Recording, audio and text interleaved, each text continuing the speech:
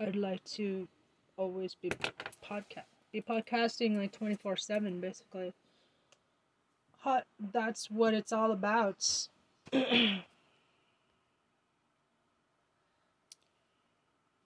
um,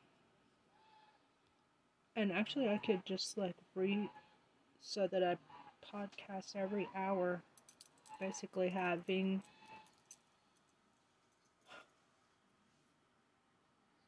all it would take is just post 24 times. That's a fucking great idea, and then I can kind of get together my spiel that I could put in a comment. So basically, it's like a media blitz. Huh. 24-hour broadcasting and have my own broadcasting corporation, just like nobody knows it. Not even me, until just right now. Broadcasting corporation.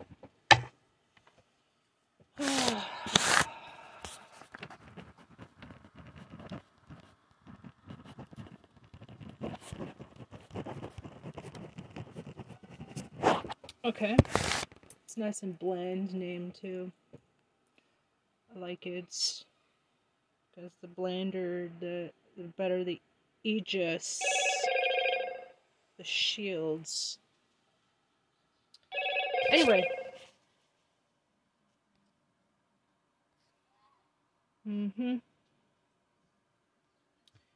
So.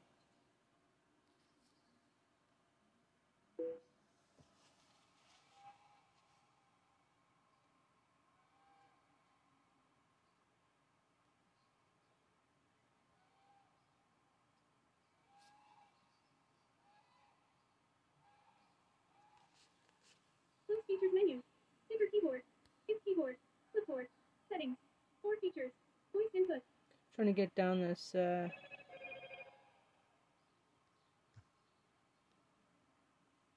delete.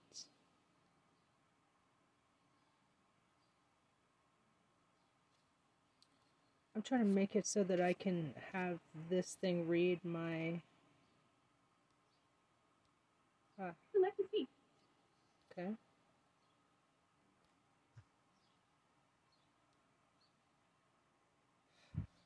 Close features menu. Finger keyboard. Hit keyboard. Clipboard. Settings. 4 features. Voice input.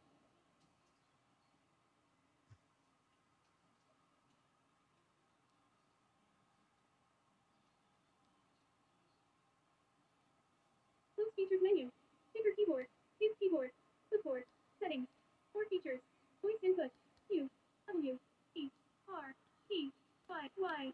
U. Oh my I, god, O, it's really... P. A. How come it won't read? I don't fucking read this. I'll read my own messages. Why not? A. S. T. F. G. H. J. Fuck off. K. L. Shift.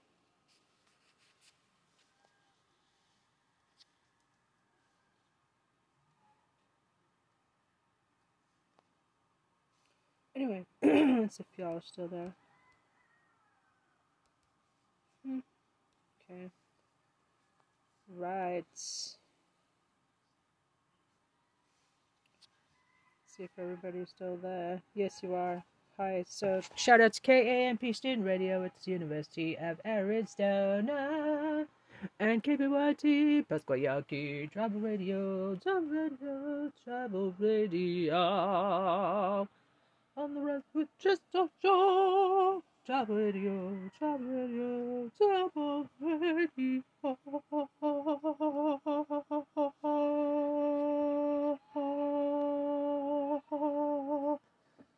And hot on the trail of Trump going to jail. I should use that microphone. Shit, Trista, you got a microphone right there. Don't use it. Well, maybe I'm kind of lazy.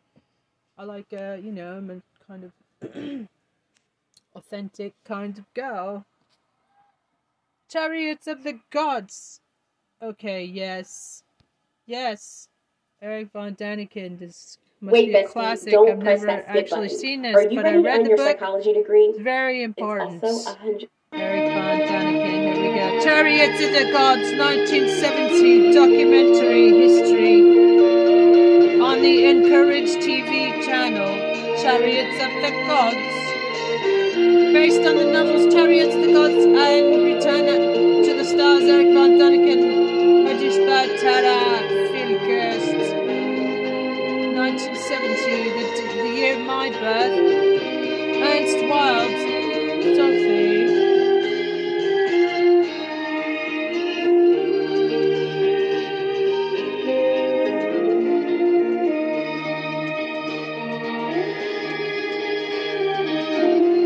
Share. I'm gonna share this with family.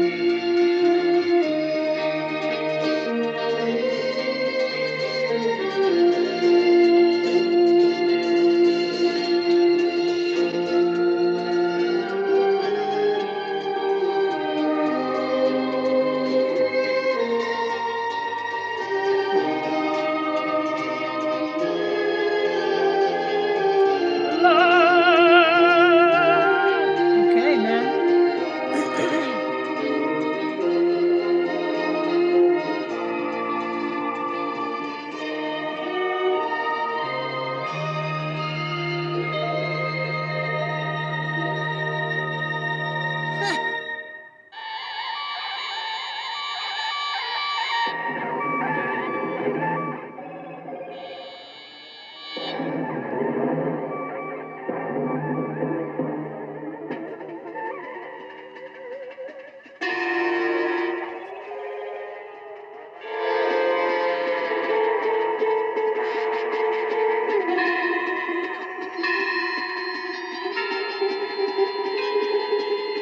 The observatory at Mount Palomar, almost 6,000 feet above sea level in the California mountains, is equipped with the world's largest reflecting telescope.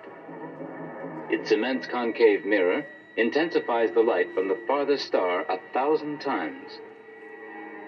A special roadbed 45 miles long had to be laid to transport to the observatory this mirror, which measures more than 16 feet across.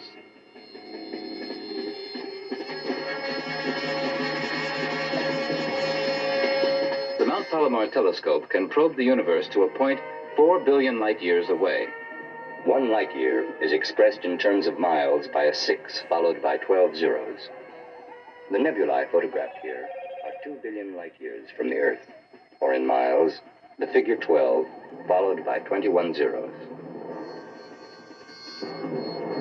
The giant eye of Mount Palomar can see billions of stars in the heavens. Today, scientific investigators the world over are absorbed by a fascinating question. On how many of these stars could life exist?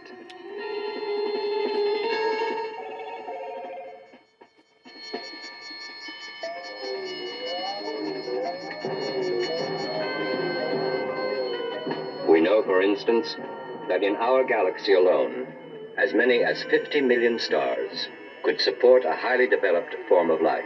It's quite possible that our own planet, at some remote moment in its past, had a visitor from one of these 50 million stars.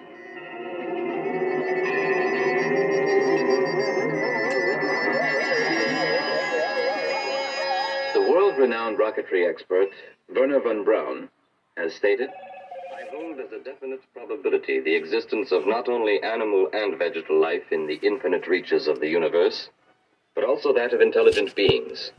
Professor Hermann Oberth, the father of interplanetary travel, told us this: I believe that it's possible for unknown foreign beings of a superior intelligence to have visited our planet at a remote point in time. Scientists are quick to adopt a negative attitude towards new ideas. When the railroad was invented, they protested that humans were incapable of withstanding speeds of over 20 miles an hour. The Russian scientist Kazantsev, member of the Moscow Academy of Natural Science, asserts, to the question of whether extraterrestrial beings, gifted with intelligence, have ever visited the Earth, I would reply in the affirmative. At the Academy of Science in Minsk, Dr. Vyacheslav Setsev has declared, personally, I'm absolutely convinced that extraterrestrial creatures have stopped on our planet because of the many traces they left behind. We have not yet learned how to interpret their traces. Only as we reach for the stars ourselves does the idea of earlier interplanetary contact with Earth become conceivable.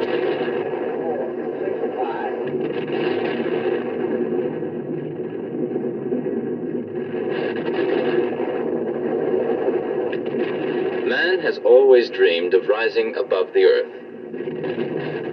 Early in the age of science, he learned to fly, but it wasn't enough.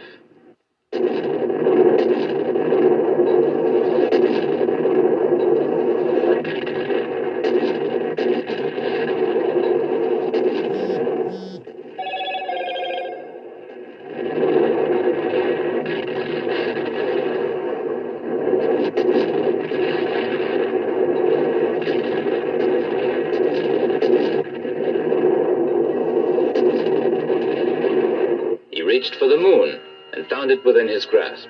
The stunning advancement of rocket technology has put the entire heavens within our reach. In the course of this century, man will land on Mars, in the next one, on Venus.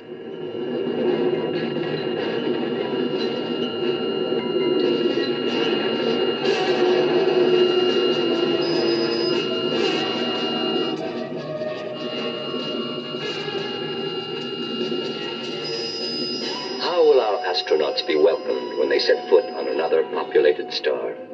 As enemies or as gods? We know from recent history how primitive people react to their first confrontation with modern technology. During the Second World War, American soldiers were sent to certain isolated islands in the South Pacific to build airfields and military installations. When the war was over, they went home, and a very curious thing happened. The natives of these islands, isolated from the outside world, lived virtually in the Stone Age, until the Americans came and went. Very soon afterward. I'm Peter Sage, and I'm here to show you how to raise your game. If you're on a quest to become the best version of yourself, then I think there's a reason that you found this channel. Or maybe this channel found you. Whether you're a business owner who's running around on that hamster wheel, not being able to break through that glass ceiling to the next level, or somebody who may have achieved many of their goals and got to the end of that rainbow of success, only to find out that the treasure of fulfillment isn't there. Or maybe, like so many, you're just tired of all of the motivational quotes and catchphrases and cliches, and you're looking for something different, something more meaningful, deeper, and purposeful. If that's the case, you just found the red pill, the rabbit hole that will set you free. Because what you're about to learn on this channel will change your life. After spending over 3 decades in personal growth, as well as over 15 years working as an experienced trainer alongside Tony Robbins, I've gone about as deep down the rabbit hole of personal growth as it's possible to go. And what I found shocked me. The truth about succeeding in every area of your life took me from working all hours God send, trying to control every area of my life, and sacrificing my health, my happiness, and my relationships, to effortlessly, and more importantly, happily, finding more success and abundance than I ever thought possible. And I know that what I'm about to share with you on this channel works, because I've used it to create many multi-million-dollar international businesses, to craft my body into a machine that at nearly 50 years old radiates health and vitality, to focus and master my mind so that it becomes my most powerful asset, and to create an empowering outlook on life that will set you up to win no matter what the challenge. So if you're ready to raise your game, then hit the subscribe button, hit the bell to get notifications, and allow me to welcome you on a journey to become the best. The Americans came and went.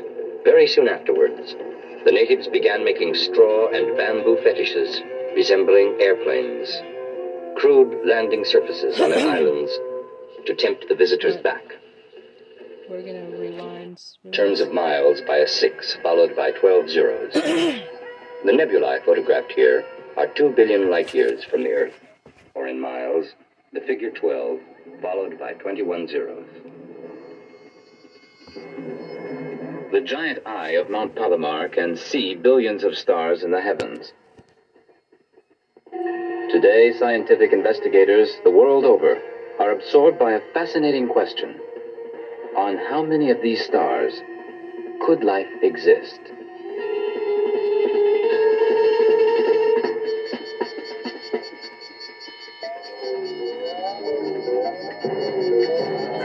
get that question out there right at the beginning. We know, for instance, that in our galaxy alone, as many as 50 million stars could support a highly developed form of life. It's quite possible that our own planet, at some remote moment in its past, had a visitor from one of these 50 million stars.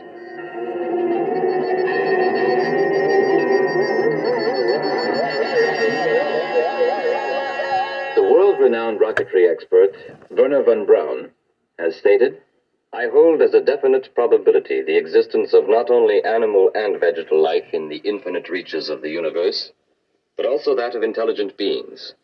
Professor Hermann Oberth, the father of interplanetary travel, told us this. I believe that it's possible for unknown foreign beings of a superior intelligence to have visited our planet at a remote point in time. Scientists are quick to adopt a negative attitude towards new ideas. When the railroad was invented, they protested that humans were incapable of withstanding speeds of over 20 miles an hour.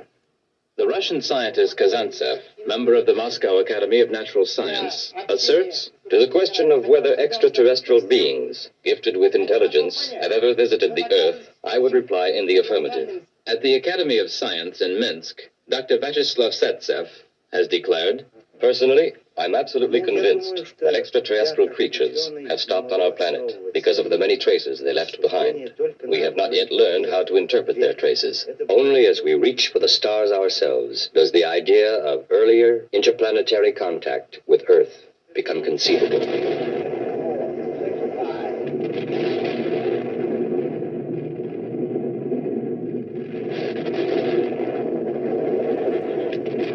Man has always dreamed of rising above the Earth. Early in the age of science, he learned to fly, but it wasn't enough. Cut out some important bits of information about what came before, what happens in our collective human history.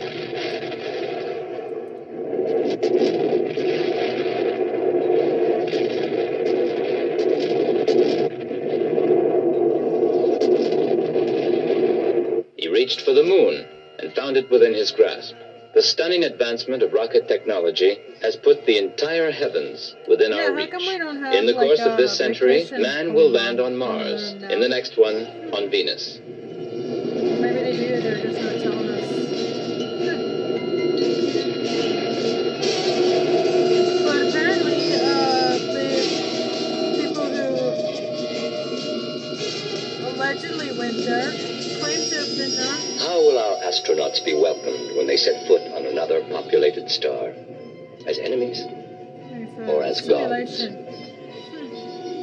We know from recent history how primitive people react to their first confrontation with modern technology. During the Second World War, American soldiers were sent to certain isolated islands in the South Pacific to build airfields and military installations. When the war was over, they went home, and a very curious thing happened. The natives of these islands, isolated from the outside world, lived virtually in the Stone Age, until the Americans came and went. Very soon afterwards, the natives began making straw and bamboo fetishes resembling airplanes, crude landing surfaces on their islands to tempt the visitors back.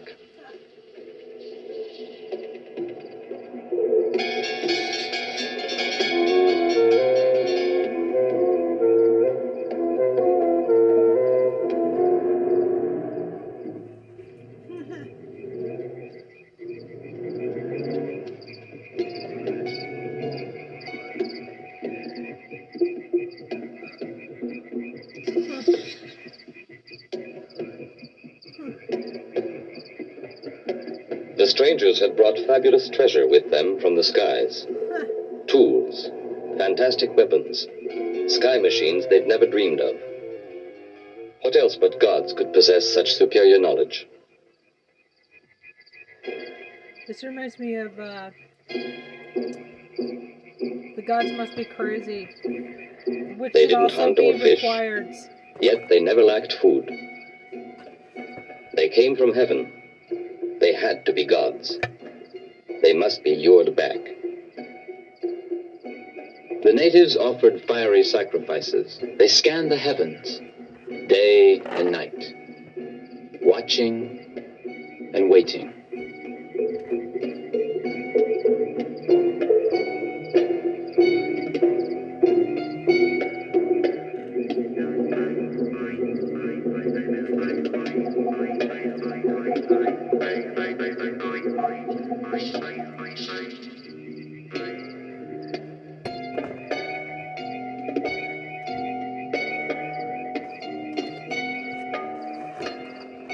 However, the islanders had a new religion. A new cult was born from the encounter between a primitive people and visitors from a highly developed, technically superior society. The Russians... Cargo cults. It's a phenomenon in anthropology. There's like a case study. Shit. They're not gonna be wanting to show us this Chariots of the Gods today on this hacked AF phone. So, we'll pick up where that left off. Let's see, 9 minutes into it. On this device, which I can pretty much guarantee it will play immediately and not fucking, Terry like this motherfucker. Okay. By the way, I'm doing a special study probably this entire week on the ancient ones, which is just so full of mind-blowing information that I'm podcasting it on both podcasts, as well as still... I'm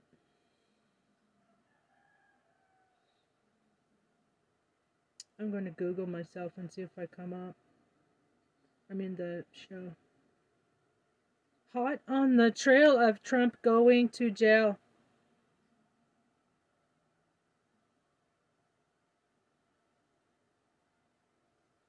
Jail Trump. Congress tells DOJ to jail. These are videos. What about, okay, well, 10 days ago. Let's check this out. MSNBC. Jail Trump. Congress tells DOJ to charge Trump in first referral ever.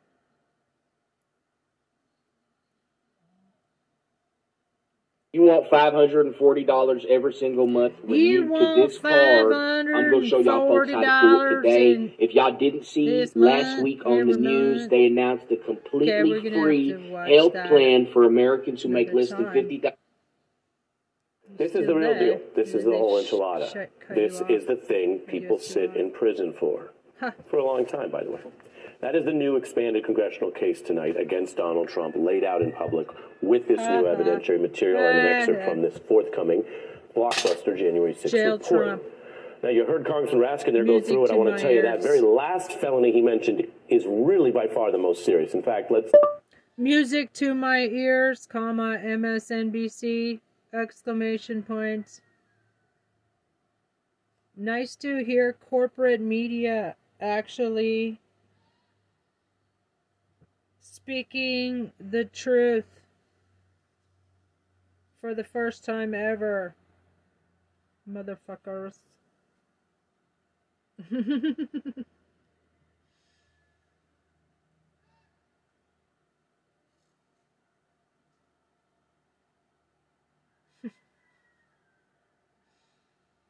Motherflockers.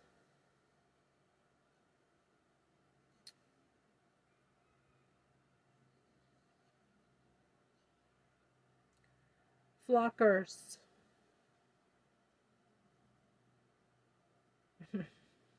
Let's run just that back. Where it gives aid and comfort to those engaged in insurrection. Aid or comfort to those engaged in insurrection. And in this case, those engaged in insurrection were the individuals that Donald Trump recruited and summoned to Washington and supported, and is also now publicly vowing to pardon. This goes way beyond that old, seemingly quaint talk about a speech inciting a riot. If you followed the second Trump impeachment, as we did around here, you may remember there was a lot of talk about incitement and words and free speech, and can you give a speech like that? And the answer, by the way, which I've told you before, whether people like it or not, is You really can give a wild, irresponsible speech most of the time under the law. What you can't do is try to specifically and explicitly drive armed individuals into the Congress as they clamor to assassinate your vice president and others. So if some of this is familiar, or you even say, gosh, yeah, I've heard about some of this if you followed the hearings, today is legally different. This is now in public, the widest possible case, alleging Trump used these illegal means to both peacefully and violently obstruct the proceeding, defraud the U.S., make false claims through electoral fraud, and then, of course, that insurrection itself. So next, this goes to the federal prosecutors who are already probing the insurrection and Donald Trump's role. They can review the same evidence and whatever other evidence they might secretly have and reach a judgment about whether to indict and try Donald Trump on all four of these began charges, in just this or manner. some of these charges, or different charges, now they want to change our none of attention.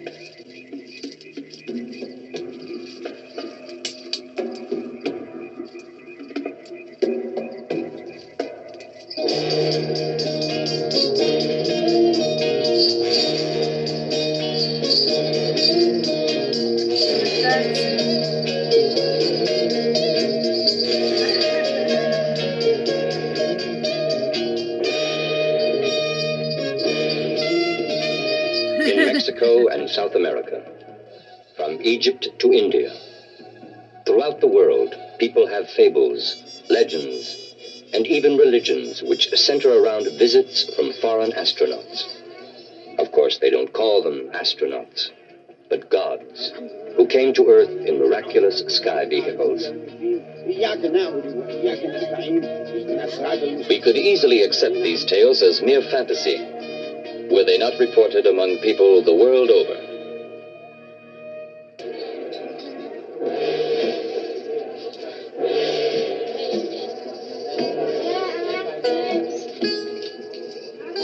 Written accounts of godlike visitors abound.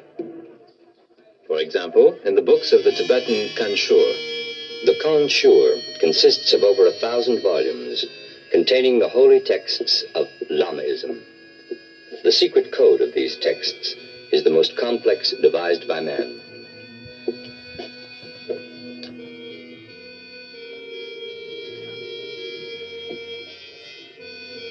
Only 1/100th of the Kanshur has been deciphered.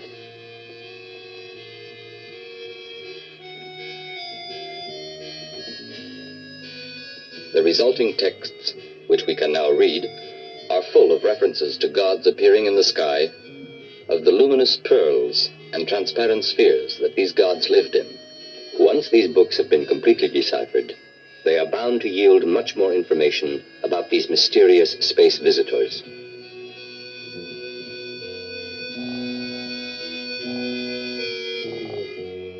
In India, the wisdom of the Mahabharata commands great respect.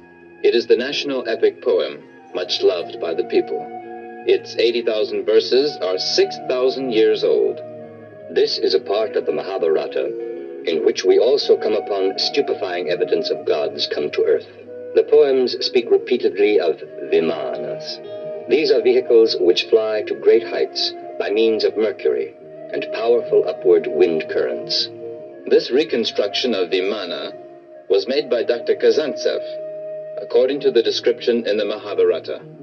The author of this passage witnessed what today would be called a blast-off. Bhima flew away in his Vimana on a gigantic beam of light, which shone as the sun, and whose noise was like the thunder of a thunderstorm.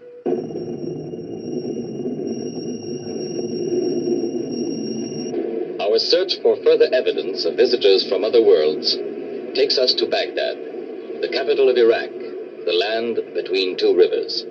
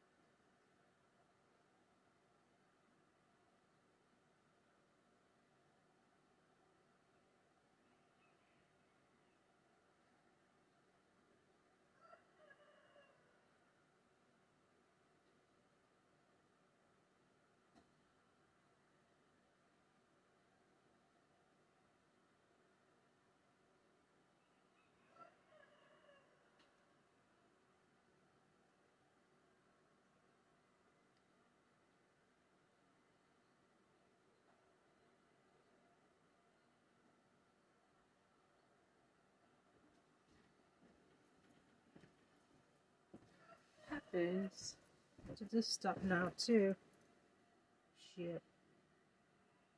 Okay, well... House charges for Trump would carry years in prison. This is not a quick or easy process. It ain't supposed to be. But if you say, what is Congress doing? And is there more heat on the DOJ? And if that heat is based on evidence, is that a good thing? Well, tonight, all of those things are building together. Before this Congress peacefully hands off its governmental powers, there's been no talk of anything like a second insurrection when the Republicans take the gavel in January. Before they peacefully hand off their powers, they are using them in this very dramatic way, historically unprecedented. With that in mind, I want to bring in two sober experts who've dealt with exactly these kind of tough calls. The former acting U.S. Solicitor General of the United States under Barack Obama, Neil Katyal, and the former head of the famed Southern District of New York, David Kelly, and full disclosure, my former boss-in-law. Welcome to both of you. David, I mentioned that some of these things can be difficult calls. And from the outside, it looks like, video, violence, what more do you need? But from the inside, the prosecutors have to very fairly go through the evidence. Walk us through from the DOJ side, where you've done tough cases, what it means to assess exactly this kind of case, which we know the special counsel is already supposed to be doing. Yeah, so it's a good question, Ara, because obviously this is a hugely significant and historical act that occurred today, as you pointed out at the outset of your broadcast. From a prosecutor's standpoint, I'm not looking at evidence. I'm looking at information. I'm being handed a bunch of information, a ton of information from Congress, who did a laudable job of interviewing, countless witnesses, going through millions of documents. It's my job as a prosecutor now to determine this is great information. Can I make it evidence? Can I make it evidence that is going to be admissible in a court of law? How do I do that? And you actually really, as a prosecutor, you take, the way I would approach this is I would kind of skim the fat and look at what I really need to make a charge. And each piece of evidence, I would do it like kind of an order of proof. What do I need to prove each element of the offense? What is the information Congress has given me? How do I take that piece of information and turn it into a piece of evidence? In other words, how do I make it something that is admissible in a court of law? So, for example, you talked to Kaylee, I forget her last name, she gave a lot of information concerning the drive where Cassidy the president... Yeah, she was talking about how the president was trying to push to be driven up to the Capitol, and Secret Service said no. That, from her perspective, is really hearsay, right? She can't report what someone else has said, but the information is that there were others present. So I can, as a prosecutor, go to those others who were present and see if I can make them provide testimony, admissible testimony about what, from a first-hand perspective, happened. So there wasn't a lot of new revelations or revelations today in terms of the evidence. There was some new stuff, but not a lot. My guess is that the Justice Department already has an awful lot of this in hand and has also already undertaken or begun to undertake this calculation, this process. And that goes to what they're going to do. I mean, there have been times where publicly they looked a little behind the committee on the electoral fraud plot, for example. There are other times where they've been all over it. I'm curious, Neil, what you think today means.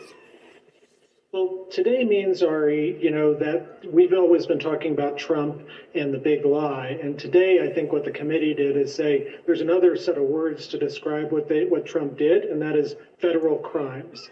And what they did was methodically walk through what, David is saying he would be looking for, the elements of the offense, of these offenses, and the evidence that they found, which David's absolutely right. It's not a federal court, it's Congress. And so there's different standards that apply to a criminal trial. But it is a roadmap, and that's, I think, the word that the chairman of the committee called it, Representative Thompson, a roadmap to justice. It's basically telling Jack Smith, the special counsel, here's how you prosecute this, and by the way, we think you should. Now, that, by the way, is not legally binding on them in any way. Jack Smith could refuse to even read the referral by the Justice Department, put it in a trash can. Obviously, I don't think he's going to do that, but the point is This is just a set of words right now. It by itself doesn't have a legal implication. But I do think that it is, as a matter of realpolitik, quite important, because what it is the Congress of the United States saying, for the first time ever in American history, we think that this former president committed really serious federal crimes. Along and it's with going to, I think, 155 or subtly so influence the Justice Republicans. Department investigation. Jack Smith's Need to be still charged, independent, too. Don't and forget to Merrick charge Garland them. will make his own determination, Right. of course. But I do think it's important. It's an important step in prosecuting a former president.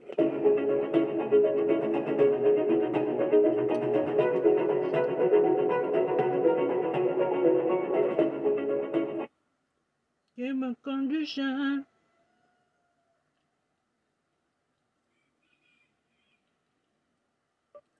Jail Trump, comma, indeed, exclamation point. It's about damn time. Period.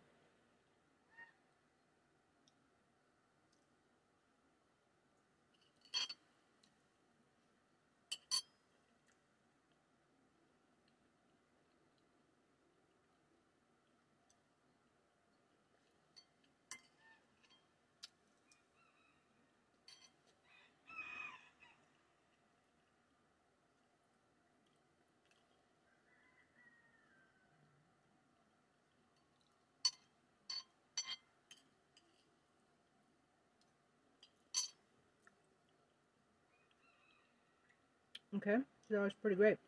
Let's see the other comments on it. This is where we see again how billionaires are above the law in the U.S. Congress and Americans want these traitors jailed. Don't forget. The museum here provides us with many a link to the past, including accounts written on clay tablets at least 5,000 years ago.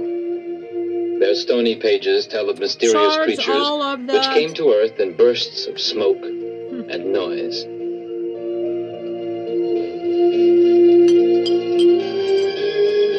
At the turn of the century, a dozen clay tablets were found upon which the Gilgamesh was engraved in cuneiform characters. These are fragments of the Gilgamesh. A creation story in the form of an epic poem is inscribed here. It bears a striking resemblance to the book of Genesis. Yet the authors of the Gilgamesh lived 2,000 years before the men who wrote the Bible. Gilgamesh, the hero of the epic, was part god, part man. The seventh tablet described some amazing travels. Republican traitors in the Congress with gives us the first insurrection and remove them immediately under the 14th Amendment! Exclamation point, thank you. Skyward. If you are an author, stick with me for 20 seconds. What if I told you that there was a proven system to help you get a steady stream of paid opportunities, even if you are a brand new speaker? What?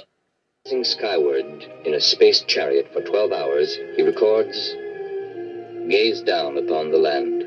What do you see? Look upon the seas. What do they look like? And the earth looked like a meal pap, and the sea like a water trough."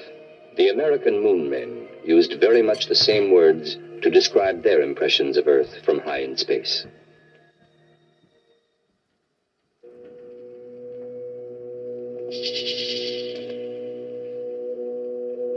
We are flying over the Dead Sea.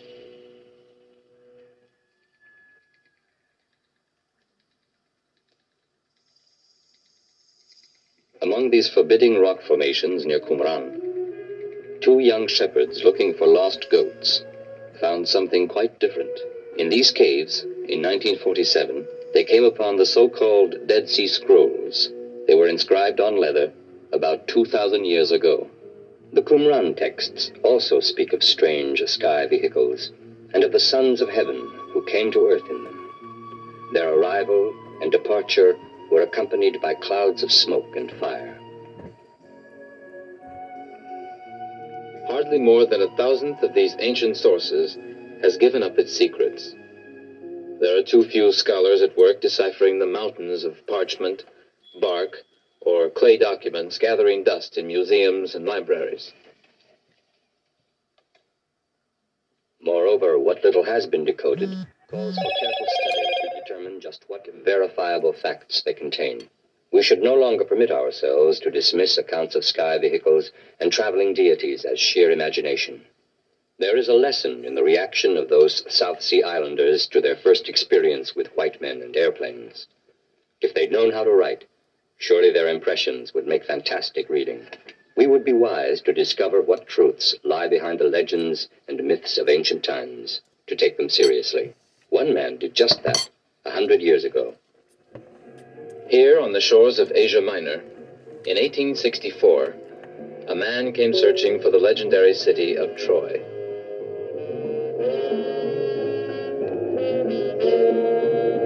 He found it beneath this hill. Heinrich Schliemann had made up his mind to take the tales of Homer, the Iliad and the Odyssey, literally. What utter nonsense, said the wise men of his day. Homer's stories were written 8 centuries before Christ, and charming as they are, we all know they are only poetry. But Heinrich Schliemann had faith in the factual, historical side of the blind bard's accounts. And at last, his faith was rewarded. Following the poet's lead, he found ancient Troy. Imagine his pleasure in giving his wife jewelry he had unearthed in Priam's royal treasure house. Imagine his satisfaction in locating Troy exactly where Homer said it was. Schliemann was ridiculed in his own day. Today, he is considered one of the greatest archaeologists of all times.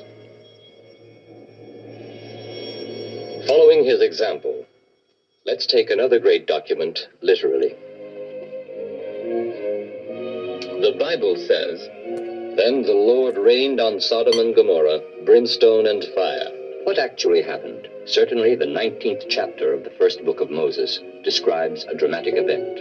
God sent his messengers to warn Lot's family of impending disaster. The angels told Lot, "Flee for your life. Do not look back or stop anywhere in the valley. Flee to the hills, lest you be consumed." Today, of course, we know that a mountain offers protection from radioactivity. The messengers were insistent that he leave the city immediately.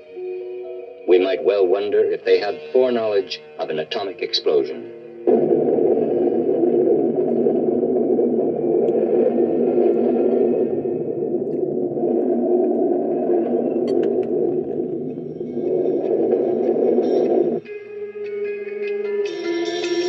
One thing is certain.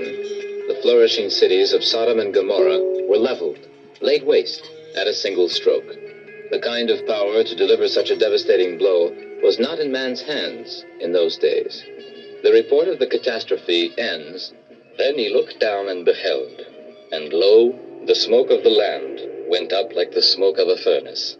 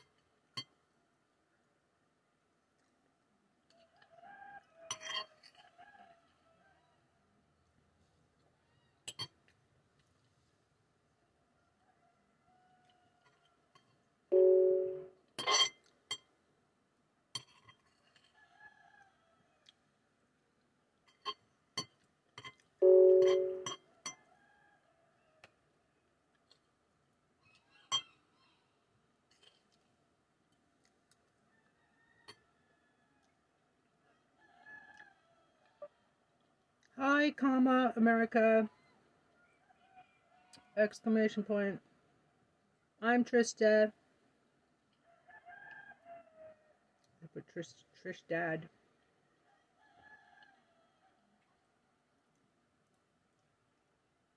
Trista for Congress.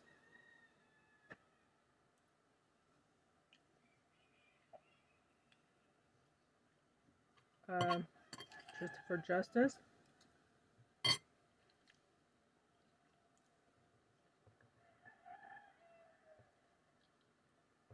Trista for Justice. Comma. Trista for POTUS. Comma. Oxford's, comma, Berkeley, comma, Taipei Medical University honors graduate.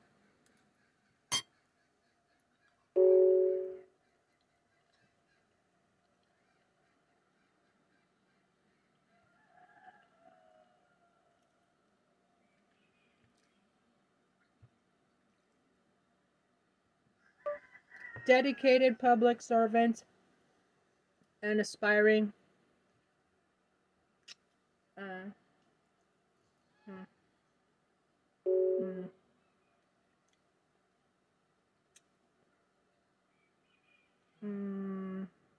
intellectual.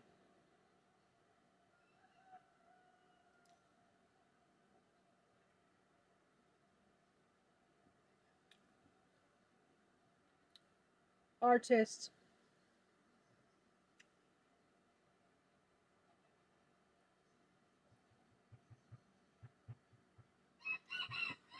Successful artist. Period. Thanks for 1 billion subs. Exclamation points. My podcast has nearly 30,000 views now, comma, thanks to you and word of mouth. Exclamation point.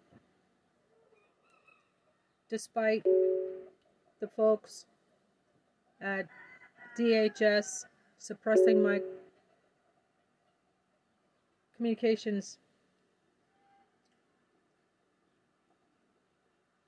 Smiley face. So thanks for that. Exclamation point. I'm a Midas Touch producer.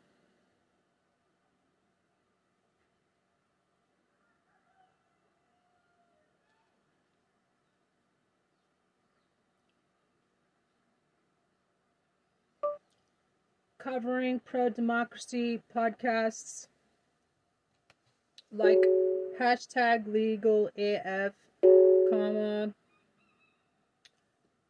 hashtag Michael Cohen, hashtag mea culpa.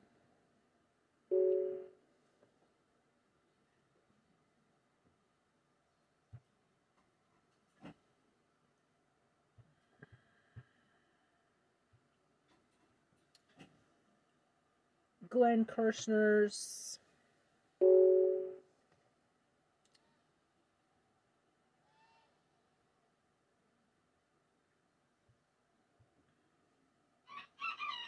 Talking Feds, comma,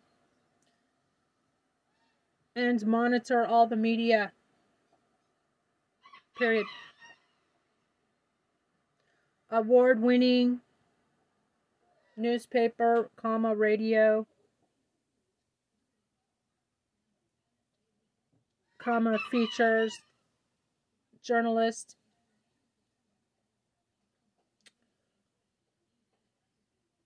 semicolon, interned at Democracy Now! In New York, semicolon, aspiring correspondent for hashtag The Daily Show, semicolon, or hashtag Stephen Colbert.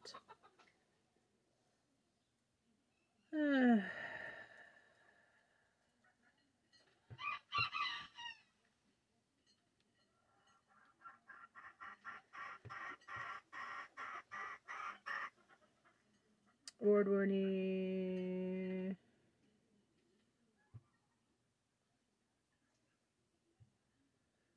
I was an archivist too. Archivist. I love archiving.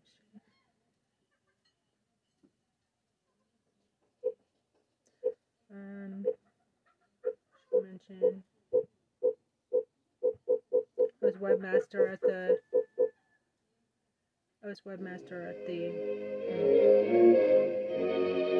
Mount Horeb in the Sinai Range rises more than 6,500 feet above sea level.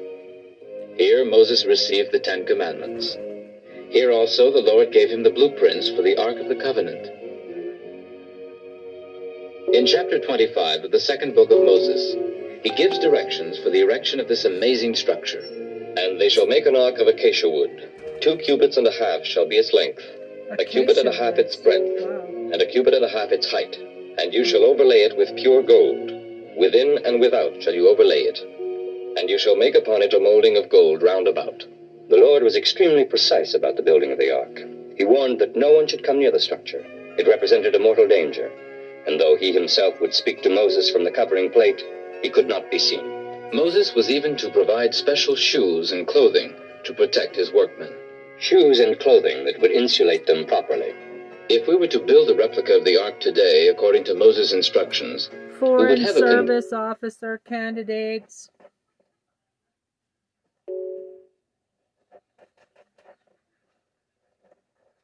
With U.S. State Department in Washington, semicolon, project manager for President Clinton's Interagency Council on Women at hashtag DOS, semicolon,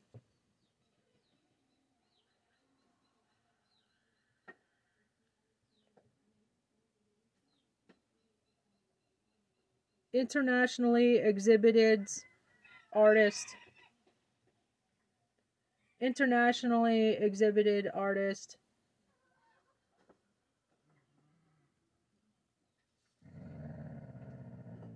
comma, musician, published 20 albums of music of hashtag Trista and the Edibles on SoundCloud and YouTube playlist, semicolon.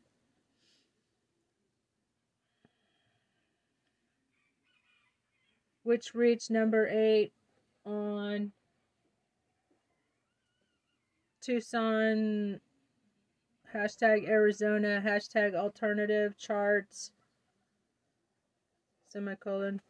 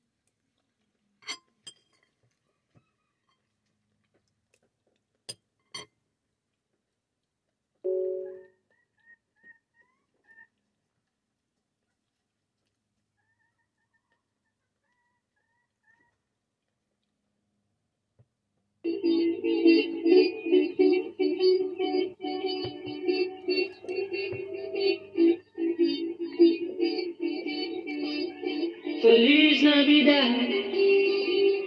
Feliz Navidad. Feliz Navidad. Espero año de felicidad. Wanna wish you Merry Christmas. Wanna wish you Merry Christmas. Wanna wish you Merry Christmas from the bottom of my heart.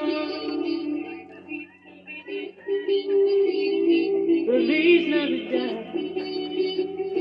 Feliz Navidad. Espero año de felicidad. Wanna wish you Merry Christmas. Wanna wish you Merry Christmas. Wanna wish you Merry Christmas from the bottom of my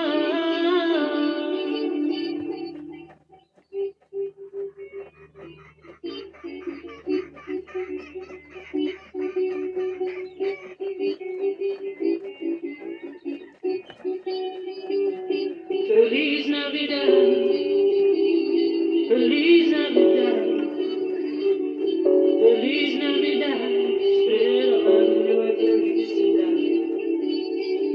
Wanna wish you Merry Christmas. Wanna wish you Merry Christmas. Wanna wish you Merry Christmas from the bottom of my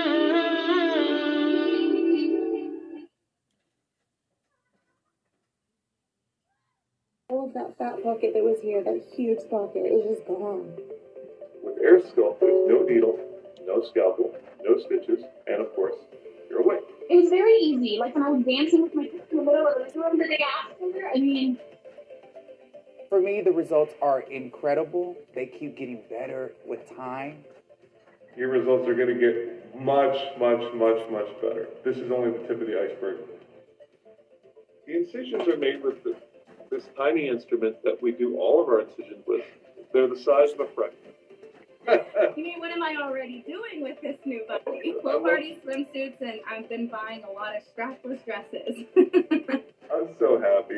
It's so great for us to be able to put a smile on your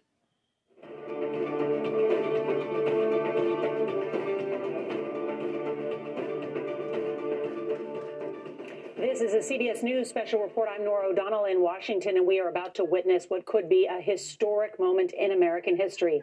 After nearly 18 months, this very House committee investigating the January 6th assault on the Capitol is expected to vote to refer criminal charges against a former president to the Justice Department. And we are just moments away from this final public meeting of the committee, which will also vote to approve its final report and make recommendation in hopes of preventing another attack on America. For the most powerful We're hard on person the in trail the of American Trump going to system, and jail. accountability for the president. And what these hearings have shown us is a 2-month effort, or maybe even a little longer, concerted effort by the most powerful person in the American system to destroy the central pillar of that system, a free and fair election.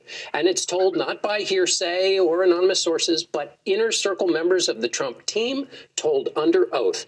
So it's a story about the president. It's a story about the heroes who stopped him from doing this. And it's a story about the cowards who watched, knew they should do something, and stayed mum. You know, Robert, this is a congressional investigation of the scale we have not seen in decades. Thousands of pages, hundreds of thousands, hundreds of witnesses interviewed. How much of what will eventually be released on Wednesday be a roadmap to justice? A lot of it could be a roadmap for the Justice Department. The special counsel continues to issue subpoenas, conduct his own investigation, and there are ongoing grand juries about the scheme of alternate electors, about the broader January 6th story. But what you see from this congressional committee is a pile of transcripts, and those transcripts could provide clues to federal investigators as they make that prosecution decision about what else were people saying inside the White House, inside the presidential motorcade, about the president's conduct and the conduct of his allies. Nicole, you've covered these hearings so closely.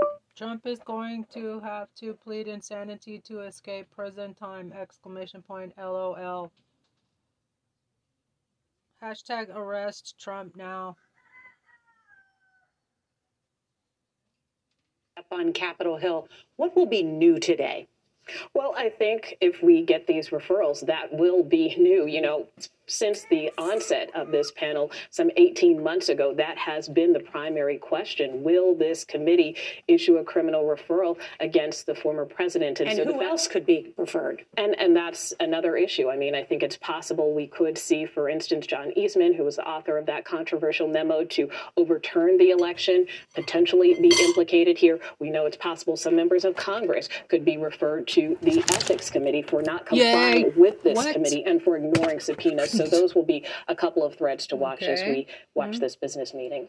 And Jeff, what about these specific charges that we note here that could be obstruction of an official proceeding, the incitement of an insurrection? How serious are those referrals that this committee is going to make to the Justice Department? Well, the referral is really just a formality. Some people call it a roadmap for the Justice Department, but really the Justice Department has its own roadmap. They have their own investigation going, and obviously some of these charges that they are considering, the DOJ, mirror some of the charges we're going to hear today from this committee. So, as you noted, the DOJ has its investigation moving forward. They will be watching what happens here today. And again, they want to get their hands on these transcripts, too, which could provide valuable evidence. Yeah, on that matter, Scott McFarland, these transcripts, we've seen a very well produced, if you will, set of hearings by this committee, snippets of sound bites. But when you get the full transcript, there's even more information there. We expect the release of those transcripts on Wednesday. The numbers are startling here, Nora. They had 1,000 interviews, and they collected more than 1 million pieces of paper. And there were some key witnesses who were part of this investigation. But I'll also note this. The Department of Justice is already busy. Nora, they've already prosecuted 930 people for the U.S. Capitol attack, some of whom were witnesses, some of whom we'll get transcripts for. But there are also, Nora, hundreds more arrests still expected. Wow, incredible to think that that's still ongoing, all of those arrests as well. Let's bring in our chief Washington correspondent, Major Garrett, who is on Capitol Hill. Major, what is the political effect, essentially, of referring Donald Trump to the Justice Department? Well, it amplifies what the committee has discovered, Nora, and underscores the gravity of this particular moment. How bad January 6th was, how premeditated things were that led up to January 6th, underscoring for the country that that wasn't something that at first appeared spontaneous. Most of us thought it was spontaneous. In fact, it was the culmination of a long-running effort. And Nora, this will probably be the most important political investigation conducted by Congress since Watergate. What was the question back in Watergate? What did the president know, and when did he know it? The question here never was that. We all knew that the president knew what was happening because he set it in motion. The question before this Congress was, what can you find out, and what are you going to do about it? Well, but what are you going to do about it is now going to come to the apex in this moment of referring these criminal charges, if in fact the committee goes forward as we expect it to, against a former president of the United States. That answers the what are you going to do about it question that has lurked around this January 6th episode since it started. Major Garrett. Hi, can I become a regular contributing features writer for you? Comma, and or editorialist? Question mark. Thank you. As we see the chairman of this committee, Benny Thompson, the Democrat, as well as his co-chair there, Liz Cheney, Republican of Wyoming, who was defeated and will be leaving Congress at the end of this session. They are expected to speak, several of these members, as they lay out these final details from the report and summarize their investigation, which was more than 18 months in the making and exhaustive in nature. I'm pausing as I'm expecting the chairman to speak and give him his due and not to interrupt him at all. But well, he's waiting for you to finish. He's very keyed into you, Nora. He is extremely polite member as well, John. But there you go. That's the gavel I think that they're waiting for. Let's listen now to the chairman. If you're a woman over 40 and you want to lose belly fat, stop doing endless workouts. Member as well, John, but there you go. That's the gavel I think that they're waiting for. Let's listen now to the chairman. A quorum being present, the select committee to investigate the January 6th attack on the United States Capitol will be in order. Without objection, the chair is authorized to declare the committee in recess at any point. Pursuant to House Deposition Authority Regulation 10, the chair announces the committee's approval to release the deposition material presented during today's meeting, and further, its approval to release deposition material that accompanies release of the Select Committee's final report. Good afternoon, and may God bless the United States of America. To cast a vote in the United States is an act of faith and hope. When we drop that ballot in the ballot box, we expect the people named on the ballot are going to uphold their end of the deal. The winner swears an oath and upholds it. Those who come up short ultimately accept the results and abide by the rule of law. That faith in our system is the foundation of American democracy. If the faith is broken, so is our democracy. Donald Trump broke that faith. He lost the 2020 election and knew it. But he chose to try to stay in office through a multi-part scheme to overturn the results and block the transfer of power. In the end, he summoned a mob to Washington, and knowingly they were armed and angry, pointed them to the Capitol and told them to fight like hell. There's no doubt about this. This afternoon, my colleagues will present our key findings, reminding you of some of the information we presented in earlier hearings and telling you how it fits in our broader conclusions. Those conclusions have helped shape the committee's final report, which we'll adopt today pursuant to House Resolution 503, which establishes the Select Committee nearly a year and a half ago. I expect our final work will be filed with the Clerk of the House and made public later this week. Beyond that release, the Select Committee intends to make public the bulk of its non-sensitive records before the end of the year. These transcripts and documents will allow the American people to see for themselves the body of evidence we've gathered and continue to explore the information that has led us to our conclusions. This committee is nearing the end of its work, but as the country, we remain in strange and uncharted waters. We've never had a president of the United States stir up a violent attempt to block the transfer of power. I believe nearly 2 years later, this is still a time of reflection and reckoning. If we are to survive as a nation of laws and democracy, this can never happen again. How do we stop it? This committee will lay out a number of recommendations in its final report, but beyond any specific details and recommendations we present, there's one factor I believe is most important in preventing another January 6th, accountability. So today, beyond our findings, we will also show that evidence we've gathered points to further action beyond the power of this committee or the Congress to help ensure accountability under law. Accountability that can only be found in the criminal justice system. We have every confidence that the work of this committee will help provide a roadmap to justice, and that the agencies and institutions responsible for ensuring justice under the law will use the information we've provided to aid in their work. And for those of you who have followed this committee's work, I hope we've helped make clear that there's a broader kind of accountability. Accountability to all of you, the American people. The future of our democracy rests in your hands. It's up to the people of this country to decide who deserves the public trust, who will put fidelity to the Constitution and democracy above all else, who will abide by the rule of law, no matter the outcome. I'm grateful to the millions of you who followed this committee's work. I hope we lived up to our commitment to present the facts and let the facts speak for themselves. Let me say in closing, the women and men seated around me on this dais are public servants in the most genuine sense. They put aside politics and partisanship to ensure the success of this committee in providing answers to the American people.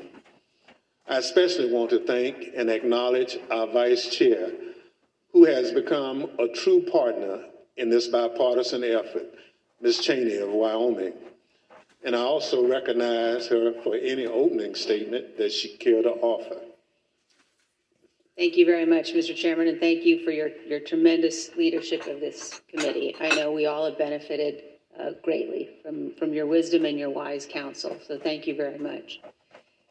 In April of 1861, when Abraham Lincoln issued the first call for volunteers for the Union Army, my great-great-grandfather, Samuel Fletcher Cheney, joined the 21st Ohio Volunteer Infantry.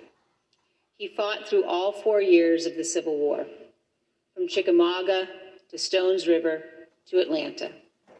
He marched with his unit in the Grand Review of Troops up Pennsylvania Avenue in May of 1865, past a reviewing stand where President Johnson and General Grant were seated. Silas Canfield, the regimental historian of the 21st Ohio Volunteer Infantry, described the men in the unit this way. He said they had a just appreciation of the value and advantage of free government and the necessity of defending and maintaining it. And they enlisted, prepared to accept all the necessary labors, fatigues, exposures, dangers, and even death for the unity of our nation and the perpetuity of our institutions. I have found myself thinking often, especially since January 6th, of my great-great-grandfather and all those in every generation who have sacrificed so much for the unity of our nation and the perpetuity of our institutions. At the heart of our republic is the guarantee of the peaceful transfer of power. Members of Congress are reminded of this every day as we pass through the Capitol Rotunda. There, 8 magnificent paintings detail the earliest days of our republic. One, painted by John Trumbull, depicts the moment in 1793 when George Washington resigned his commission, handing control of the Continental Army back to Congress. Trumbull called this, quote, one of the highest moral lessons ever given the world. With this noble act, George Washington established the indispensable example of the peaceful transfer of power in our nation. Standing on the west front of the Capitol in 1981, President Ronald Reagan described it this way: the orderly transfer of authority as called for in the Constitution routinely takes place, as it has for almost 2 centuries, and few of us stop to think how unique we really are. In the eyes of many in the world, this every 4-year ceremony that we accept as normal is nothing less than a miracle. Every president in our history has defended this orderly transfer of authority, except one. January 6th, 2021 was the first time one American president refused his constitutional duty to transfer power peacefully to the next. In our work over the last 18 months, the Select Committee has recognized our obligation to do everything we can to ensure this never happens again. At the beginning of our investigation, we understood that tens of millions of Americans had been persuaded by President Trump that the 2020 election was stolen by overwhelming fraud. And we also knew this was flatly false. We knew that dozens of state and federal judges had addressed and resolved all manner of allegations about the election. Our legal system functioned as it should, but our president would not accept the outcome. Among the most shameful of this committee's findings was that President Trump sat in the dining room off the Oval Office watching the violent riot at the Capitol on television. For hours, he would not issue a public statement instructing his supporters to disperse and leave the Capitol, despite urgent pleas from his White House staff and dozens of others to do so.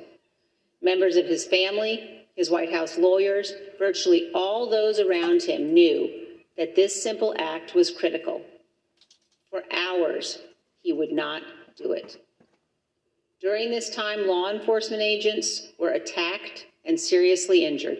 The Capitol was invaded, the electoral count was halted, and the lives of those in the Capitol were put at risk. In addition to being unlawful, as described in our report, this was an utter moral failure and a clear dereliction of duty. Evidence of this can be seen in the testimony of President Trump's own White House counsel and several other White House witnesses. No man who would behave that way at that moment in time can ever serve in any position of authority in our nation again. He is unfit for any office. The committee recognizes that our work has only begun. It's only the initial step in addressing President Trump's effort to remain in office illegally. Prosecutors are considering the implications of the conduct that we describe in our report, as are citizens all across our nation. In 1761, John Adams wrote, "The very ground of our liberties is the freedom of elections." Faith in our elections and the rule of law is paramount to our republic. Election deniers, those who refuse to accept lawful election results, purposely attack the rule of law and the foundation of our country. The history of our time will show that the bravery of a handful of Americans doing their duty saved us from an even more grave constitutional crisis. Elected officials, election workers, and public servants stood against Donald Trump's corrupt pressure. Has the patient had these issues before? If he did, I didn't take it seriously. Do you do that a lot? Not take him seriously? It's stigma. When there's stigma, we miss all the signs, and the condition just gets worse. Look, this is bigger than you, and it's bigger than me. The only way we're gonna beat this thing is if we talk about it together. I'm ready to listen. Visit itsbiggerthan.com. Stood against Donald Trump's corrupt pressure. Many of our committee's witnesses showed selfless patriotism, and their words and courage will be remembered. The brave men and women of the Capitol Police, the Metropolitan Police, and all the other law enforcement officers who fought to defend us that day saved lives and our democracy. Finally, I wish to thank my colleagues on this committee. It has been a tremendous honor to serve with all of you. We have accomplished great and important things together, and I hope we have set an example. And I also want to thank all of those who have honorably contributed to the work of our committee and to our report. We have accomplished much over a short period of time. Many of you sacrificed for the good of our nation. You have helped make history, and I hope helped to right the ship. Thank you, Mr. Chairman. I yield back. Gentlelady yields back. As you know, this is our final meeting of our committee. Over the course of the last year and a half, we presented evidence in 10 public hearings, testimony from our brave law enforcement officers, senior White House, and campaign officials, and many others. Today, we are prepared to share our findings with you. But before we do so, it's important to remember what we've learned, and critically, exactly what happened at the United States Capitol on January 6th.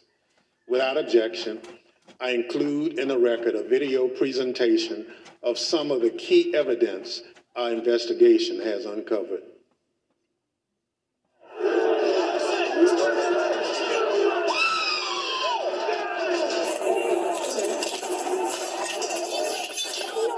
There were officers on the ground. They were bleeding. They were throwing up. I saw friends with blood all over their faces. I was slipping in people's blood. As I was swarmed by a violent mob, they ripped off my badge. They grabbed and stripped me of my radio. They seized ammunition that was secured to my body. They began to beat me with their fists and with what felt like hard metal objects. The key thing to do is to claim victory. No, we won. Fuck you. Sorry, over. We won. Yeah. You're wrong. Fuck you. Right out of the box on election night, the president claimed that there was major fraud underway. I mean, this happened, as far as I could tell, before there was actually any potential of looking at evidence. I didn't think what was happening was necessarily honest or professional at that point in time. So that led to me stepping away. Generally discussed on that topic was whether the fraud, maladministration, abuse, or irregularities, if aggregated and read most favorably to the campaign, would that be outcome determinative? And I think everyone's assessment in the room, at least amongst the staff, Mark Short, myself, and Greg Jacob, was that it was not sufficient to be outcome determinative. I told him that I did believe, yes, that once those legal processes were run, if fraud had not been established that had affected the outcome of the election, then unfortunately I believe that what had to be done was concede the outcome. What were the chances of President Trump winning the election? After that point? Yes. None. So what are we going to do here, folks? I only need 11,000 votes. Fellas, I need 11,000 votes. Give me a break. The numbers are the numbers. The numbers don't lie. We had many allegations, and we investigated every single one of them. Did one of them make a comment that they didn't have evidence, but they had a lot of theories? That was Mr. Giuliani. And what exactly did he say, and how did that come up? My recollection, he said, we've got lots of theories, we just don't have the evidence. You're asking me to do something that's never been done in history, the history of the United States, and I'm going to put my state through that without sufficient proof? It's a tape earlier in the day of Ruby Freeman and Shay Freeman Morris and one other gentleman quite obviously surreptitiously passing around USB ports as if they're vials of heroin or cocaine. In one of the videos we just watched, Mr. Giuliani accused you and your mother of passing some sort of USB drive to each other. What was your mom actually handing you on that video? A ginger mint. Do you know how it feels to have the President of the United States to target you? The President of the United States is supposed to represent every American, not to target one. I made it clear I did not agree with the idea of saying the election was stolen and putting out this stuff, which I told the president was bullshit. He wanted to talk about that he thought the election had been stolen or was corrupt and that there was widespread fraud. And I had told him that our reviews had not shown that to be the case. And I said something to the effect of, sir, we've done dozens of investigations, hundreds of interviews. The major allegations are not supported by the evidence developed. Well, my first thought was, this is a terrible idea. Jeff Clark cannot be installed as acting Attorney General of the United States. You ultimately told us that you described this meeting as not this meeting, the Georgia letter that was proposed as an effing murder-suicide pact. Do you remember using the term murder-suicide pact? Yes.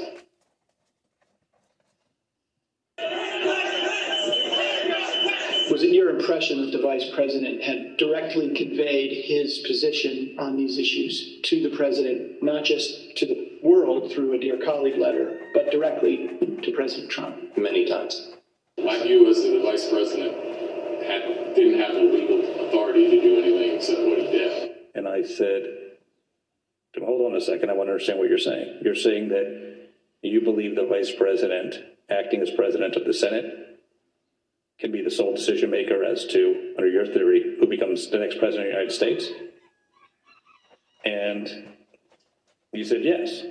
I said, are you out of your effing mind? The president was, all the attention was on what Mike would do or what Mike wouldn't do. there's a telephone conversation between the president and the vice president. Is that correct? Yes. The conversation was pretty heated. Apologize for being impolite, but do you remember what she said? Her father called him The P word. It was clear that it was escalating and escalating quickly. So then when that tweet, the Mike Pence tweet, was sent out, I remember us saying that that was the last thing that needed to be tweeted at that moment. It felt like he was pouring gasoline on the fire by tweeting that. It gained access to the second floor, and I've got public about 5 feet from me down here below. Good copy. They are on the second floor, moving in now. We may want to consider getting out and leaving now. Copy. The members of the VP detail at this time were starting to fear for their own lives. There were calls to say goodbye to family members, so on and so forth. Approximately 40 feet. That's all there was. 40 feet between the vice president and the mob. Donald Trump and his allies and supporters are a clear and present danger to American democracy.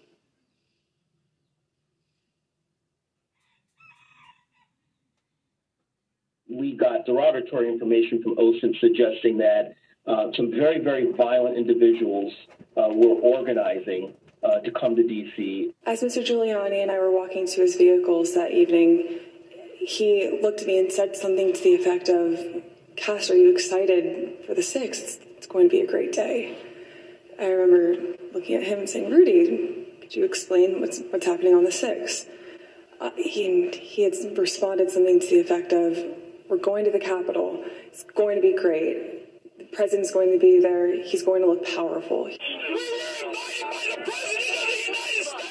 He personally asked for us to come to D.C. that day. And I thought, for everything he's done for us, if this is the only thing he's going to ask of me, I'll do it. Well, basically, the president, got everybody riled up, told everybody to head on down. So we basically were just following what he said.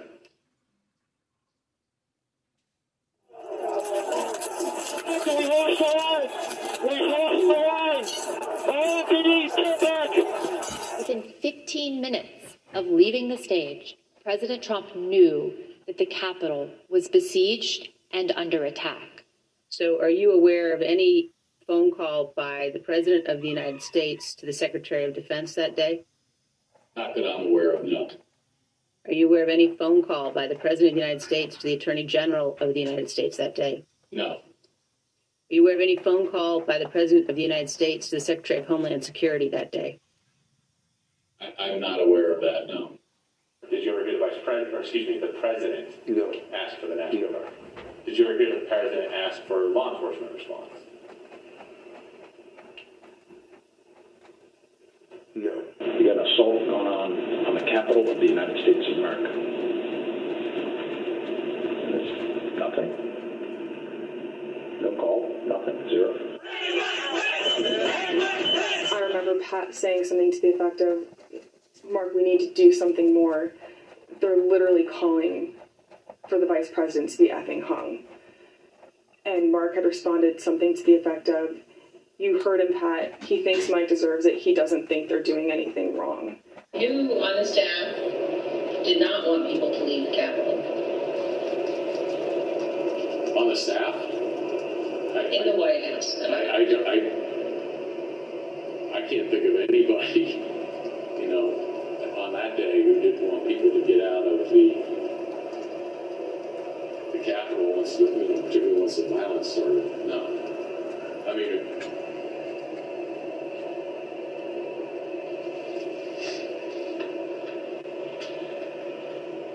what about the president? Yeah. Well, she said the staff. So I answered. No, I said in the White House. Oh, I'm sorry. I apologize. I thought you said who else on the staff.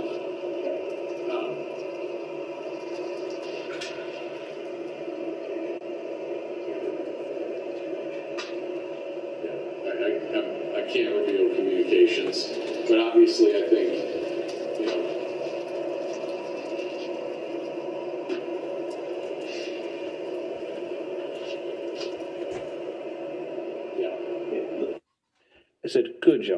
Now I'm going to give you the best free legal advice you're ever getting in your life. Get a great effing criminal defense lawyer. You're going to need it. General Flynn, do you believe in the peaceful transition of power in the United States of America? Sure.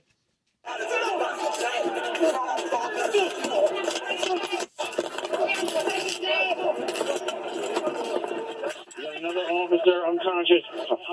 The terrorist. What terrorist?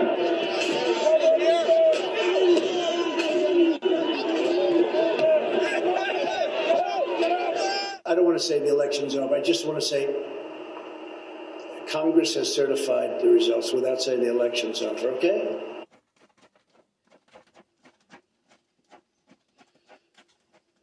The chair now recognizes the gentlewoman from California, Ms. Lofgren, for an opening statement.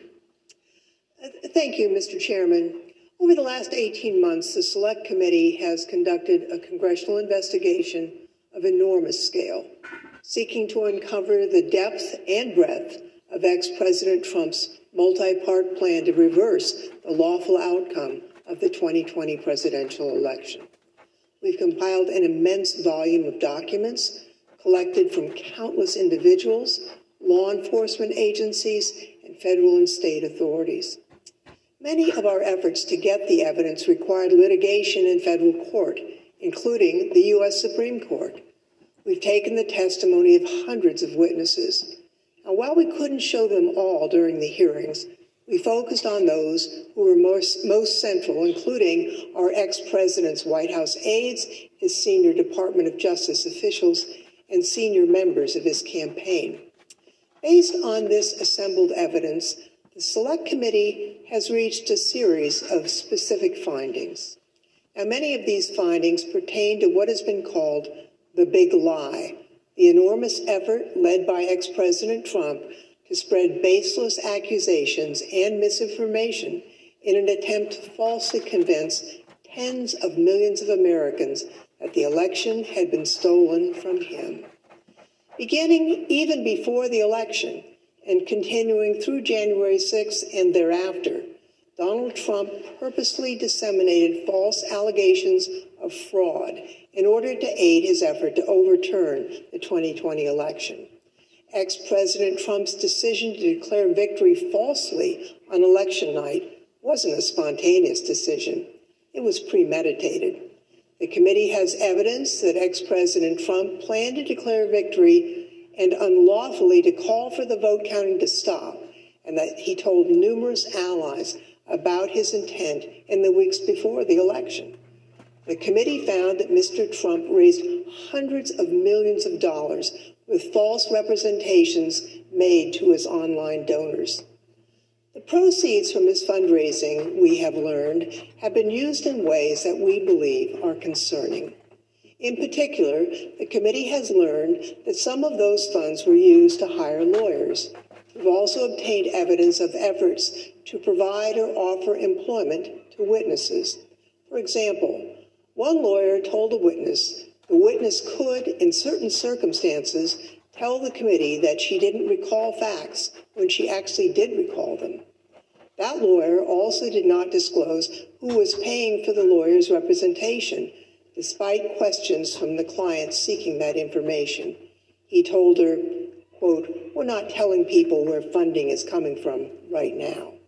We've learned that a client was offered potential employment that would make her, quote, "financially very comfortable" as the date of her testimony approached by entities that were apparently linked to Donald Trump and his associates. These offers were withdrawn or didn't materialize as reports of the content of her testimony circulated. The witness believed this was an effort to affect her testimony, and we are concerned that these efforts may have been a strategy to prevent the committee from finding the truth. Throughout the post-election period, ex-President Trump was told repeatedly by his campaign advisors, government officials, and others there was no evidence to support his claims of election fraud.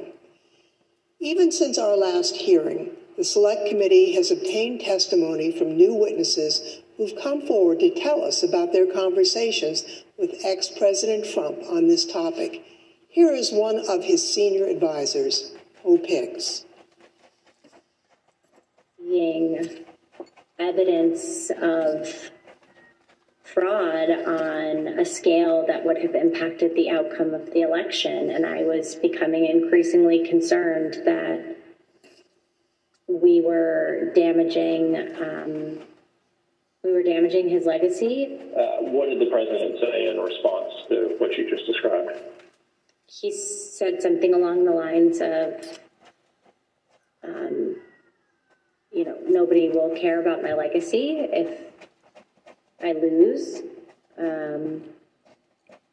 So that won't matter. The only thing that matters is winning.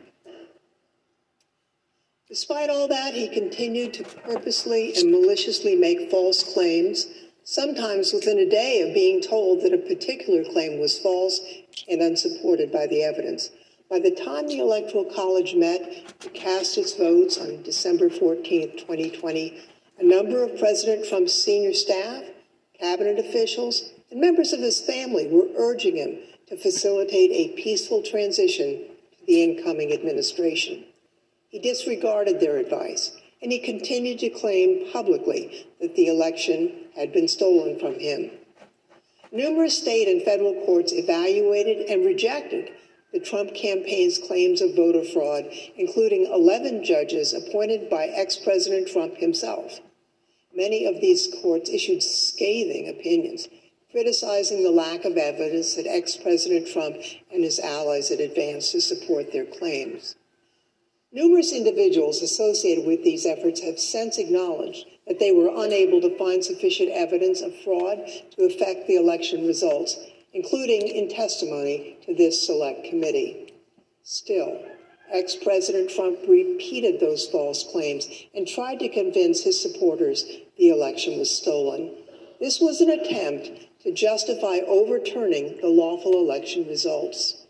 Donald Trump knowingly and corruptly repeated election fraud lies, which incited his supporters to violence on January 6th. He continues to repeat his meritless claim that the election was stolen even today and continues to erode our most cherished and shared belief in free and fair elections. Mr. Chairman, I yield back. Gentlewoman yields back. The chair recognizes the gentleman from California, Mr. Schiff, for an opening statement. Thank you, Mr. Chairman. Building on his constant repetition of the big lie, President Trump engaged in an unprecedented effort to obstruct the joint session on January 6th, proceeding where his electoral laws will be certified by Congress. This effort began in part in the states, which hold the count and ultimately determine the winners of presidential elections. Many state officials were targeted by President Trump and his campaign. The local election workers he accused baselessly of election fraud, the state officials he pressured to stop the count or to find votes that didn't exist, and the state legislative officials he urged to disregard the popular will of the voters and their oath of office in order to name him the winner instead. Here are the Select Committee findings about President Trump's state pressure campaign. President Trump and his enablers repeatedly pressured state officials to take action to overturn the results of the election. The most dramatic example of this campaign of coercion was the president's January 2nd, 2021 call to Georgia Secretary of State Brad Raffensperger, in which the president urged the secretary to find 11,780 votes he needed to change the outcome in that state. During that call, President Trump again repeated conspiracy theories about the election that his own appointees at the Department of Justice had already debunked. Trump also made what Secretary Raffensperger apparently considered a threat, accurately considered a threat, suggesting that Raffensperger and his attorney, that they could be subject to criminal prosecution if they didn't follow through with his demands. Then, in repeated telephone calls and in-person meetings, Donald Trump pressured state elections officials and state legislators to alter official election results. But courageous public servants, including Republicans like Rusty Bowers, held firm and refused to put Donald Trump over their oath to the Constitution. When Donald Trump's pressure campaign did not achieve the results he wanted, he oversaw an effort to obtain and transmit false Electoral College ballots to Congress and the National Archives. The false ballots were created by fake Republican electors on December 14th. At the same time, the actual certified electors in those states were meeting to cast their votes for President Biden. By that point in time, election-related litigation was over in all or nearly all of these states, and Trump campaign election lawyers realized that the fake slates were unjustifiable on any grounds and may be unlawful. In spite of these concerns and the concerns of individuals in the White House counsel's office, President Trump and others proceeded with this plan. The Select Committee has developed evidence that these intentionally false documents were transmitted to multiple officers of the federal government and were intended to interfere with the proper conduct of the joint session, where the existence of so-called competing slates of electors would serve as a pretext for legitimate electoral votes to be rejected. President Trump repeatedly attacked state and local officials who refused to do his bidding, as well as local elections workers who he baselessly accused of fraud.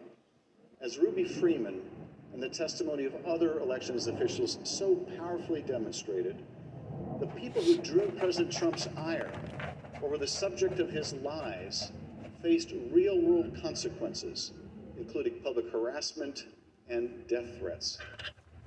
Some of these elections workers and officials have been forced to leave their homes. Others have been forced to leave the jobs that... Johnny Depp.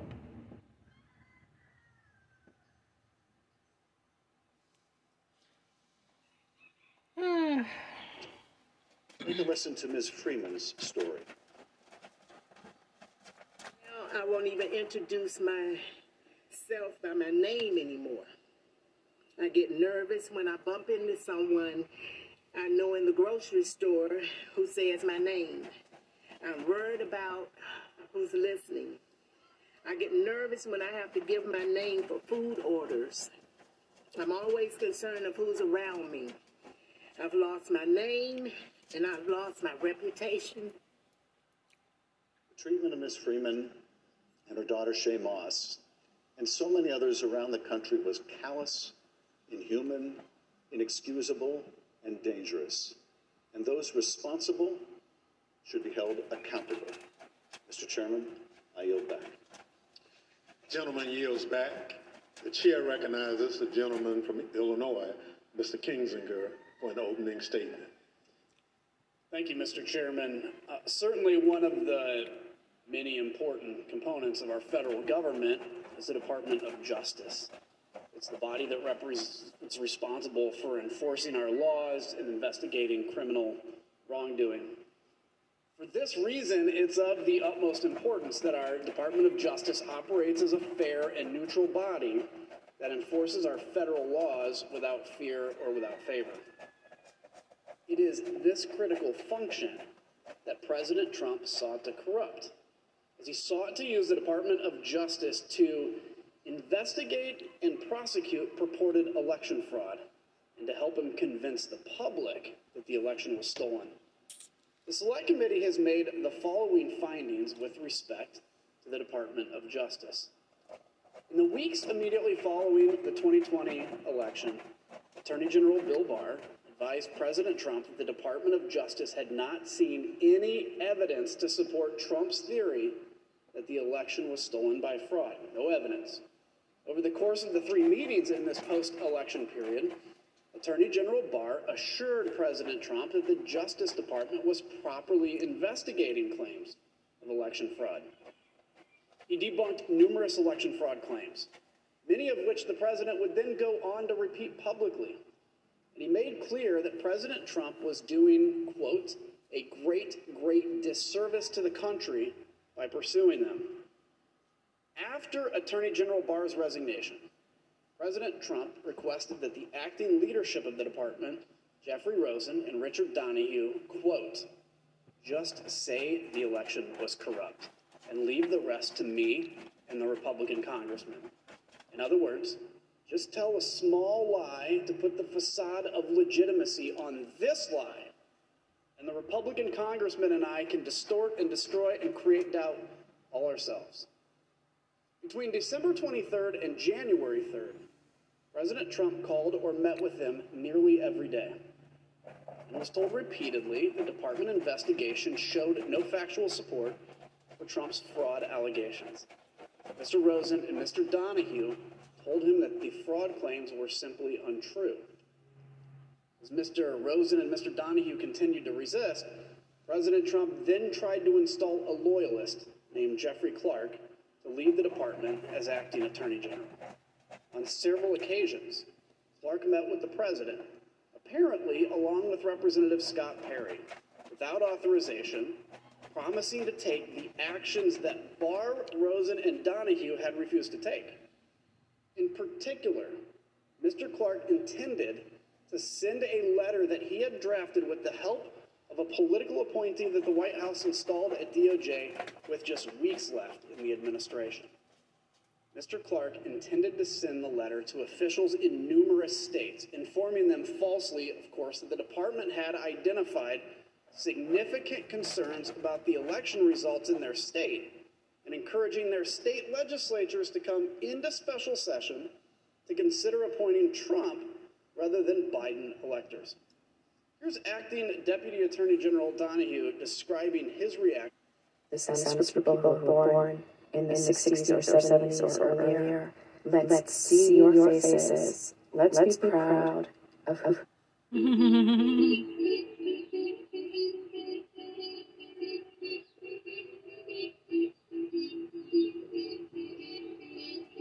Feliz Navidad.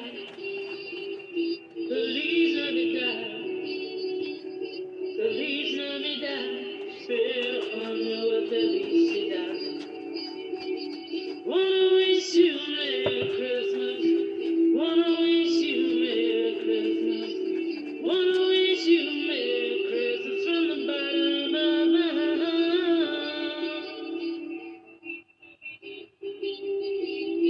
Feliz Navidad. Feliz Navidad. Spero año felicidad. Wanna wish you Merry Christmas. Wanna wish you Merry Christmas. Wanna wish you Merry Christmas from the bottom of my heart.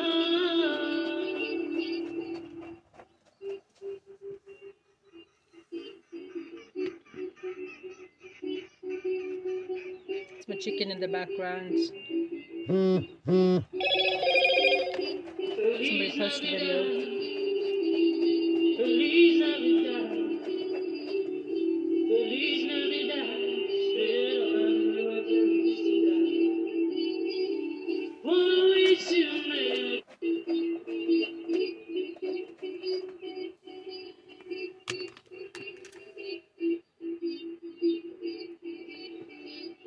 Feliz Navidad. Feliz Navidad. Feliz Navidad. Spero año felicidad. Wanna wish you Merry Christmas. Wanna wish you Merry Christmas. Wanna wish you Merry Christmas from the bottom of my heart.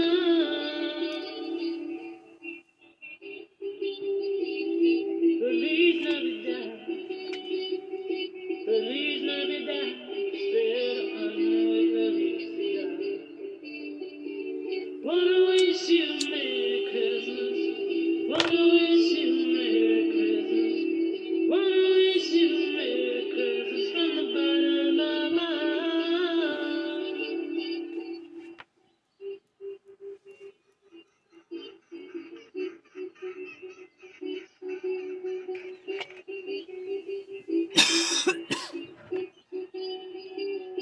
Feliz Navidad. Feliz Navidad. Feliz Navidad. Spero año felicidad. Wanna wish you Merry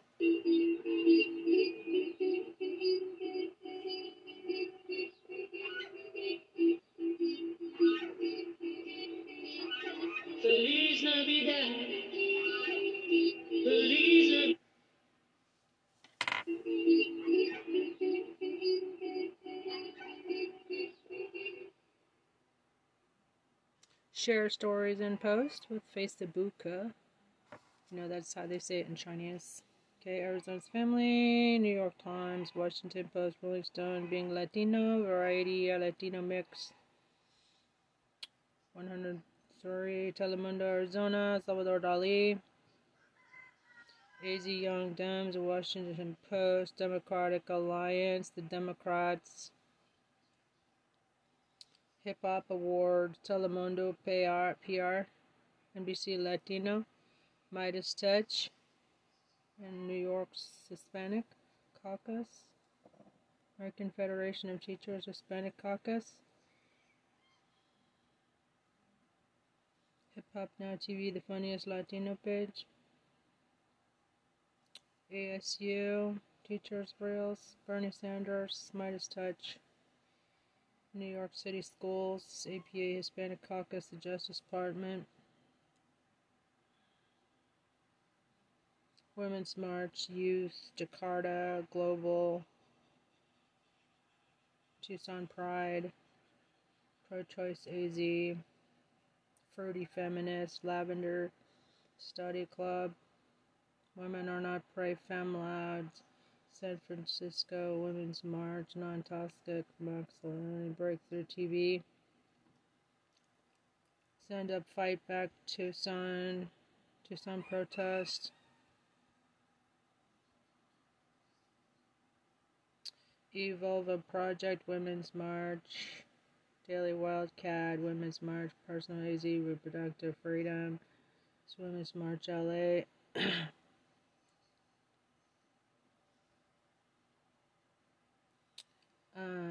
Women's March, iHeartRadio, Matt Damon, Music, Mother Jones, Paul McCartney. I tagged them, didn't I? Okay. Alright. Feliz Navidad, espero año felicidad. Wanna wish you Merry Christmas. Wanna wish you Merry Christmas. Wanna wish you Merry Christmas from the bottom of my heart. I'm gonna change my name to Mr. Clark's proposed letter. Some drafting letters without the knowledge of what the department had actually done in terms of investigations, that he was being reckless. And I recall toward the end saying, what you're proposing is nothing less than the United States Justice Department meddling in the outcome of a presidential election. Knowing that existing department leadership would not support his false election claims, President Trump offered Mr. Clark the job of acting Attorney General. In a dramatic January 3rd meeting in the Oval Office, Roseanne Donahue, White House counsel Pat Cipollone, and White House lawyer Eric Hirschman strongly objected to the appointment of Jeffrey Clark as acting Attorney General. Mr. Clark pleaded his case and offered to send the letter that he had drafted. The White House counsel called the Clark letter, quote, a murder-suicide pact. Numerous White House and Department of Justice lawyers all threatened to resign if Mr. Clark was appointed.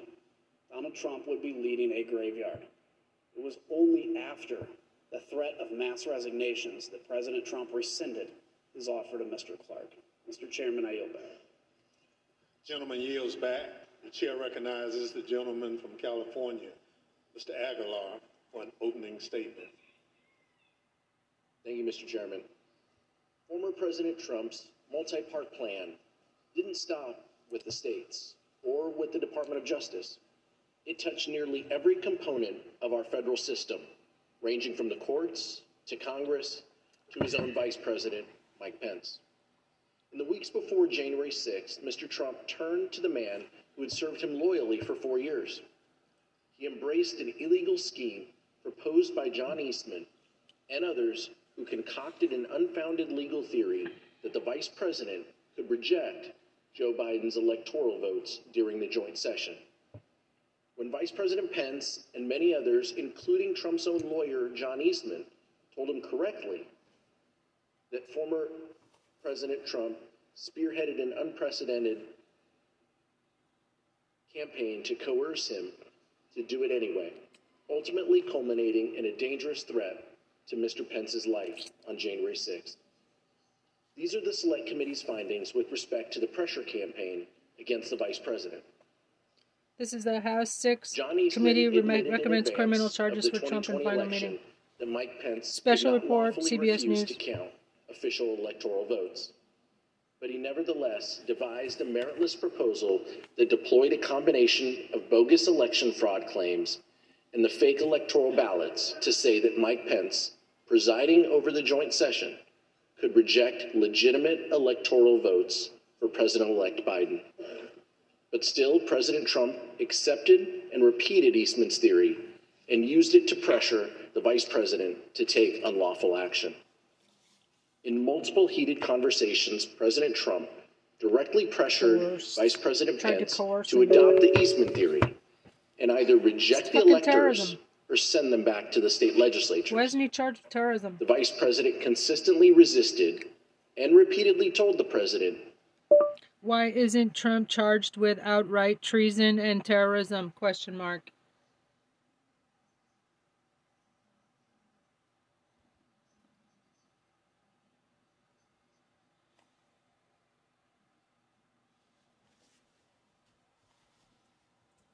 did not possess the authority to do what President Trump directed.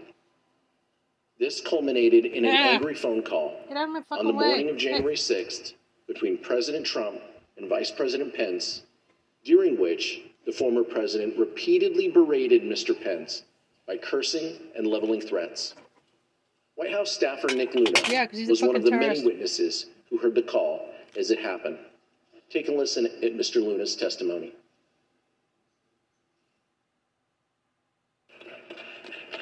Hey, they still call you the kid? Aren't you old for that? Anyone ever tell you to respect your elders? Oh, yeah. Yeah. That's all you got? Hey, not bad. How about we take it outside, though? Oh, yeah. Just tell me when and where. Welcome to Fenway Park in Boston. The NHL has taken it outside. An event unlike anything else in sports. The NHL Discover Winter Classic, live from Fenway, January 2nd on TNT. Count the minutes. Count. Right. So I see an old. Here's another comment I had posted 6 days ago. Jack be nimble, Jack be quick, hurry up and lock up this treasonous prick. By the way, everybody stop calling it falsehoods, claiming fraudulently, etc. He fucking lied. In fact, he lied to us over 40,000 times during his administration. Lock up the man, baby, and his treasonous minions. 2 years ago. Justice delayed is justice denied. Where the F are the arrests? The Justice Department, do your damn job. There's a mountain of evidence, so there's absolutely no need to interview anybody else. You have a mountain of evidence to prosecute and charge and indict, motherfucker.